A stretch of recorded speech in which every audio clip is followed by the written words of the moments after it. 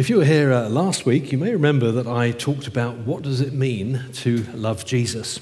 Who was here for that? Quick show of hands. Okay, cool. And someone emailed me afterwards, which I always like, whether it's positive or negative, it's always good to get feedback. And they said, thanks for the talk, which is always a good start. And they said, as you were going through your points, I was waiting and waiting for you to say, and finally, to love Jesus means being in a relationship with him. But it never came. So I opened up the talk on my computer and I did a word search for the word relationship because I couldn't believe that I hadn't said that or said something like that. Because, of course, they were right. Loving Jesus is very much about being in a relationship with him. So I was thinking, I must have said that. But apparently I hadn't. And I really couldn't believe that I hadn't. So I emailed back and I said, I couldn't agree more. It is totally about being in a relationship with him. Now, my first thought was to offer some excuses, like I only had 30 minutes, or I already had 5 points and I really didn't want to make it 6. But I didn't do that because I knew that they were right. I had missed out something important. And they were very gracious about it. They emailed back to say, not to worry, there's always next time. And I thought, well, there's actually no time like the present, because it actually happened to fit in very well with what I wanted to talk about anyway this morning. So I haven't changed the subject, but I have changed the title. So this morning's talk is, what does it mean to be in a relationship with Jesus? Now, in other news this week, someone texted me to say that they'd listened to last week's talk from the website with their daughter. They didn't say what she thought of the talk, but she did say, Steve has a great voice for sat-nav.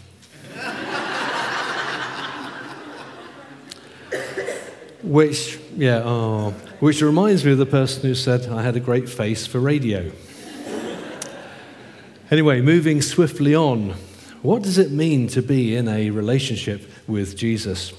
And the first thing we need to say is that it means all of those things that I spoke about last week. So if you missed it, do please watch the talk or listen to it. You can always pretend that you're listening to SatNav. And especially important is the very first point that I made, which is 1 John 4:19. We love him because he first loved us. The very first thing that we have to grasp, because everything else flows from it, is that God started it. We love him because he first loved us.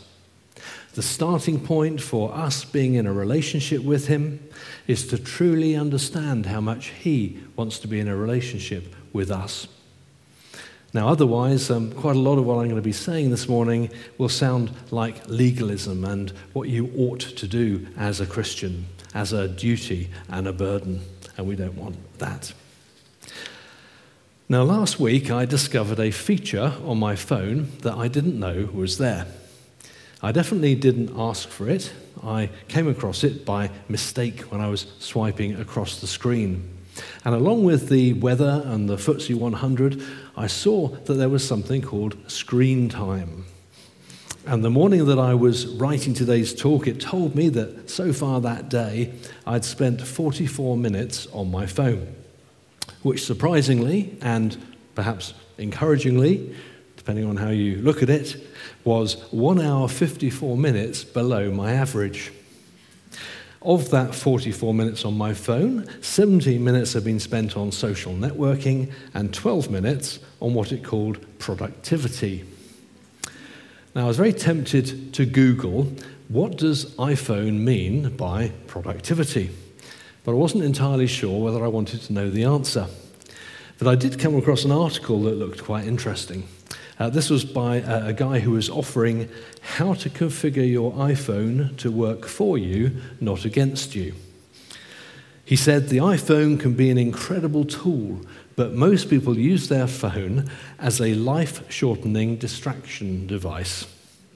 However, if you take the time to follow the steps in this article, you will be more productive, more focused, and live longer. Now, no hyperbole there then, obviously. But I must say that until that moment, I'd never thought of my phone as a, quote, life-shortening distraction device. But it does sound good to be more productive and more focused and to live longer, doesn't it? But I wonder whether you've ever sat down to think about and analyse how much time you spend on your phone and how much time you spend on other things. A little while ago, the Office for National Statistics did what offices for national statistics do, which is to do a survey and come up with some national statistics for how people in the UK use their time. And some of the results were very interesting. I don't know how well you can see this on the screen. I got this from their website, but along the bottom is mean average hours per week in 2.5-hour segments. And then on the side are the different activities. So at the top it starts with participatory activities, for example, church, followed by cultural activities. So they obviously don't think that church and culture have very much in common. Then there's eating out, resting or taking time out, playing sports or outdoor pursuits, hobbies, computing or games, then socialising, and right at the bottom, the winner by a country mile is time spent on mass media. Some other interesting results from the survey. Apparently, overall, men spend more time on leisure activities than women. Who would have thought that? On average, apparently, men spend 6 hours and 9 minutes a day compared to women who spend 5 hours and 29 minutes a day. However, women spend more time on social activities, which includes talking, but isn't just talking. 4 hours and 19 minutes a week compared with 3 hours and 2 minutes a week. Who says you never learn anything at Aylesbury Vineyard? Fascinating stats. Now, the age group spending the most time on leisure activities is those aged 65 and over, and the age group spending the least time is 25 to 34-year-olds. And then finally, although we spend most of our leisure time with other people, apparently we spend 29%, an average of 100 minutes a day, on our own. Now, one of the features of modern life that we probably all recognise is a sometimes overwhelming sense of busyness. If you ask someone over the coffee and donuts on a Sunday morning, how's your week been?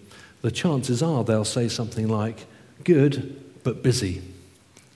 Oliver Burkeman did some research for a Radio 4 website article called Why You Feel Busy All the Time When You're Actually Not. And he said this: few facts about modern life seem more indisputable than how busy everyone seems to be. Across the industrialized world, large numbers of survey respondents tell researchers they're overburdened with work at the expense of time with family and friends. And it's possible that the most overwhelmed people weren't even asked how they felt. According to one 2014 study, one major reason people decline to take part in surveys is that they feel too busy. You might assume the explanation was straightforward. We feel so much busier these days because we've got so much more to do. But you'd be wrong. The total time people are working, whether paid or otherwise, has not increased in Europe or North America in recent decades. Modern parents who worry they're spending insufficient time with their children spend significantly more of it than those in generations past.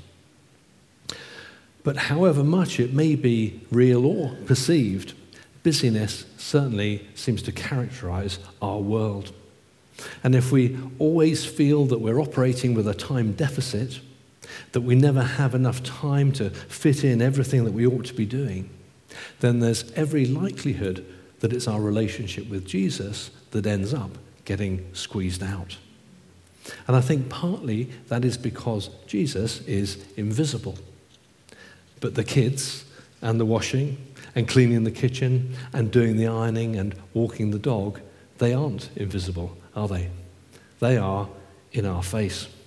So it's very easy for them to be shouting louder, when Jesus doesn't shout at all. And just as our passion for spending time with each other can go cold when we feel we're exhausted and we can't fit in everything we have to do, and the last thing we feel we can face is going out to a midweek connect group, so too, when we feel like that, our passion for Jesus can grow cold as well. When the pressure of other stuff in life gets to us, it's so easy to feel that we're not connected to him. God feels distant. Our relationship with him is just surviving rather than thriving. And maybe that's one of the reasons why when he was talking about the end of the age in Matthew 24, Jesus said the love of many will grow cold. So don't let that happen to you.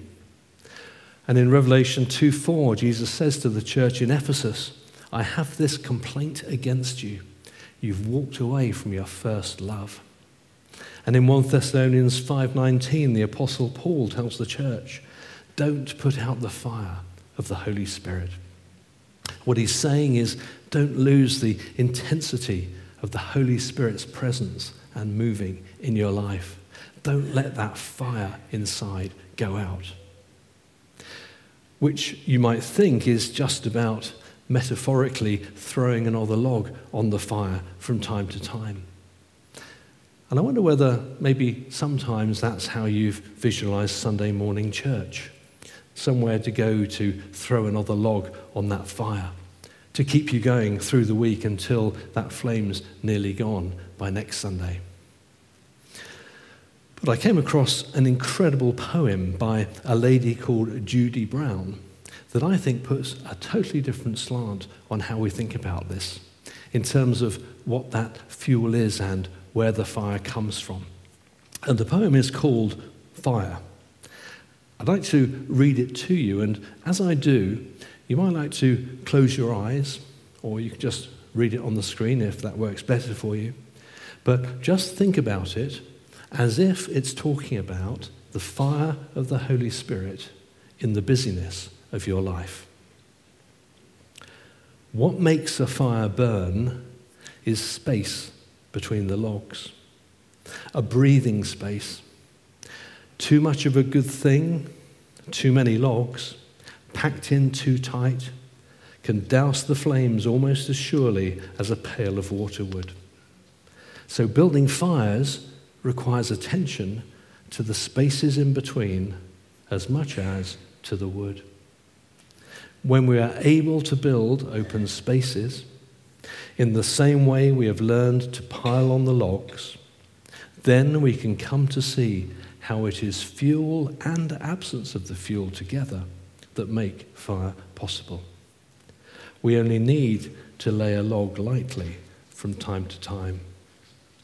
A fire grows simply because the space is there, with openings, in which the flame that knows just how it wants to burn can find its way. The spaces that we create are as important as the logs that we put on. For that fire of the Holy Spirit, that presence of God to be burning in our lives. As she says, building fires requires attention to the spaces in between as much as to the wood. So the question is, are we allowing those spaces? Are we creating those spaces, leaving openings in our lives in which that flame of the Holy Spirit that knows just how he wants to burn can find his way? The fire grows when the space is there, as the poem puts it. Now, this stuff is really convicting for me because I don't do space very well.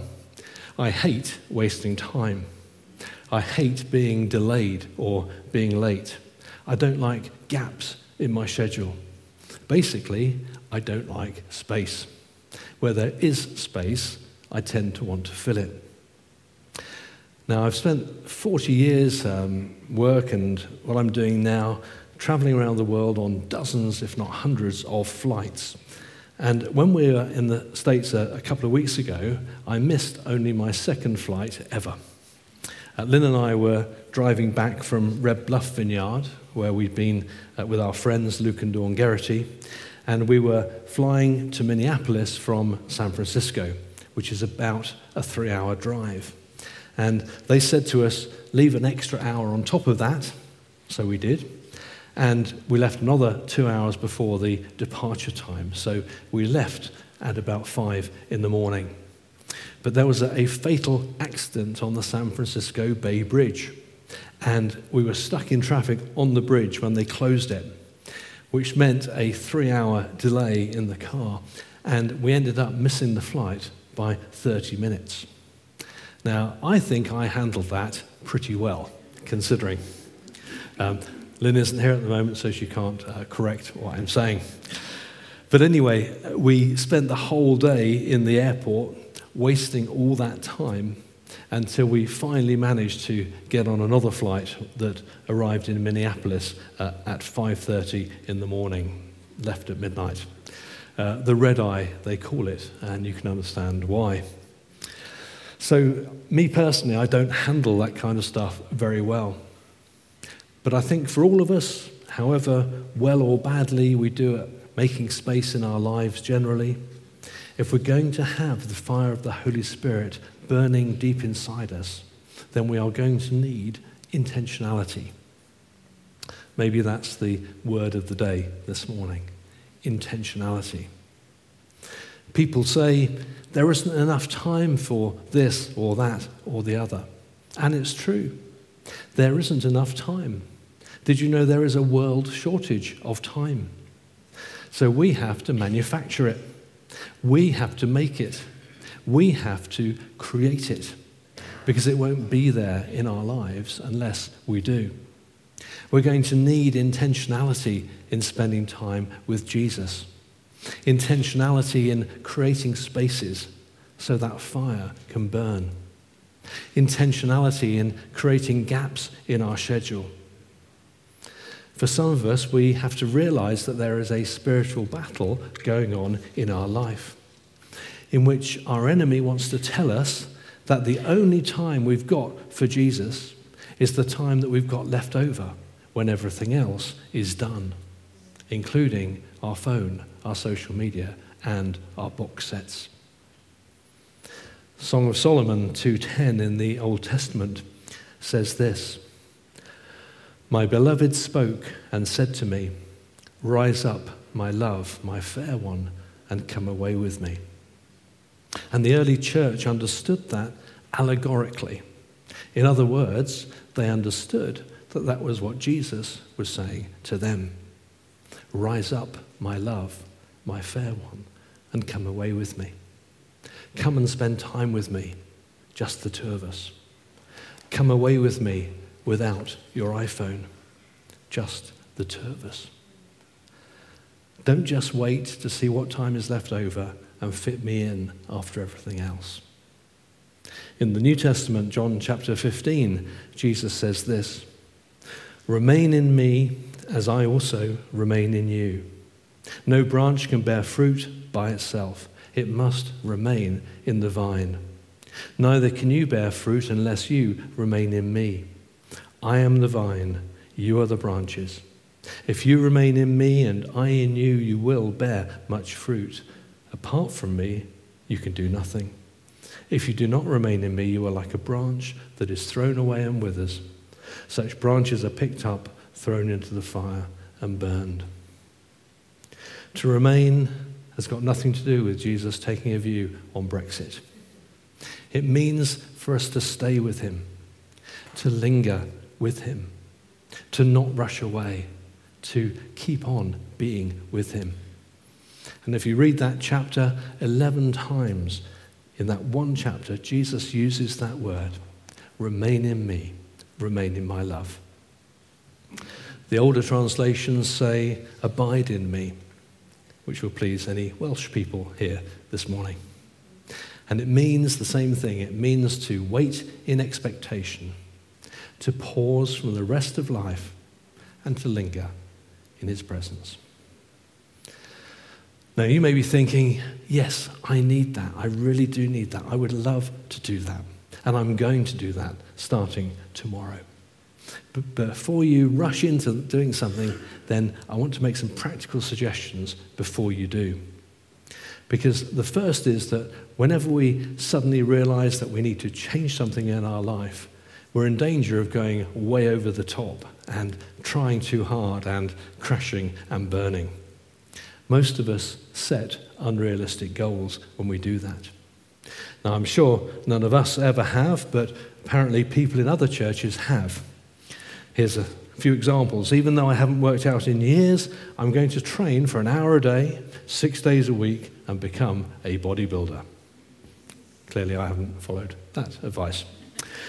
Even though I eat McDonald's twice a day and KFC in between, I'm going to eat nothing but salads until next Christmas. And even though my body is used to waking up at 9 o'clock, I'm now going to get up at 5, starting tomorrow, and do an hour's quiet time every day. Now, for anyone who's ever said anything like that to themselves, can I please give you some advice? Do not overreach yourselves, because it's a recipe for failure. Celebrate what you can achieve, so you don't have to feel despair and feel guilty about what you haven't, or you didn't, or you couldn't. So if you want to get in shape, then start by doing 1 push-up a day. And if you want to get to know your Bible better, start by reading 1 chapter a day. Discover the power in small wins. They say that the real key to making a habit stick is to make it so small that you can't say no. To make it so easy that you really can't fail. Always leave yourself wanting more at the end. Now, talking of habits, another reason that we need to start small and to take our time is because the experts will tell us that it takes somewhere between 3 weeks and 3 months to form a new habit until it becomes automatic and embedded in our daily life. And fostering good habits is really important. The author, James Clear, says that our life today is essentially the sum of our habits. And that's the good ones and the bad ones.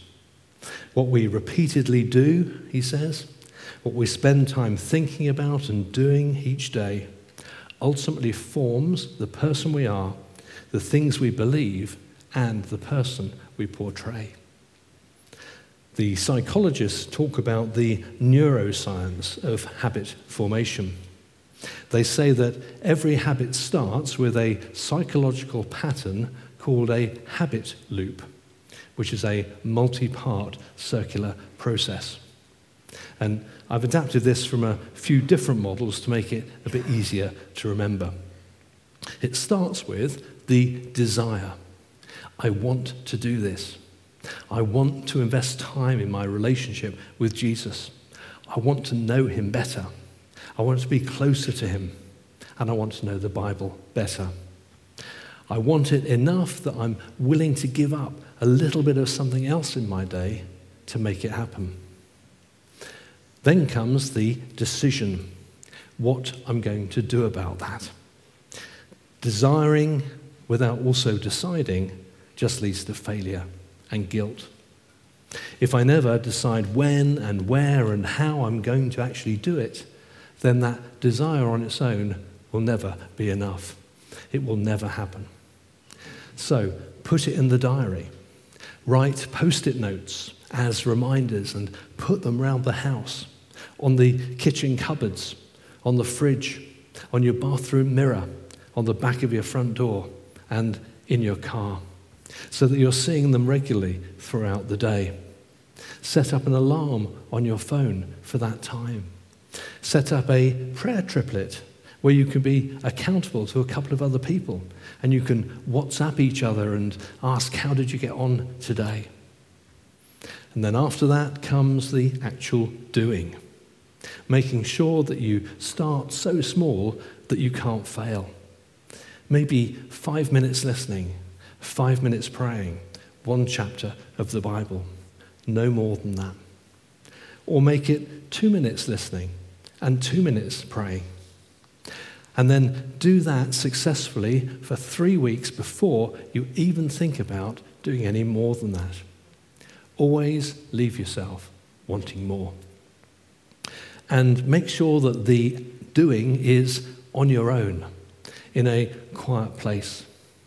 Not just while you're driving or walking the dog or cooking or doing your day job. Make sure it's somewhere that you can cut out everything else and just be one-on-one with Jesus. And then finally, if spending time with Jesus, if investing in that relationship is going to become a habit in our lives, then we need to have found it rewarding. That's why we have to always leave ourselves wanting more.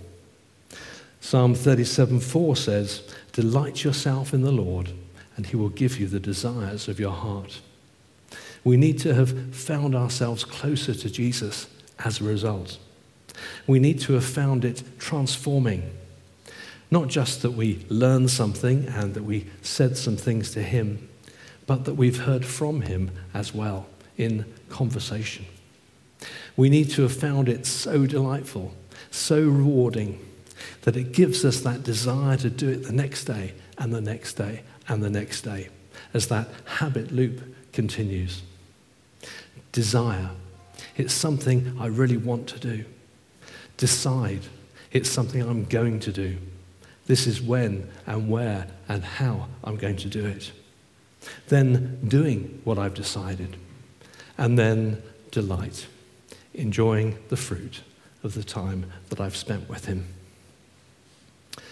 Now, I did say a moment ago, make sure that you do it on your own in a quiet place, not just while you're doing other stuff as well. But do also be with Jesus and talk to him and listen to him at those times too. Absolutely do that as much as you can throughout the day.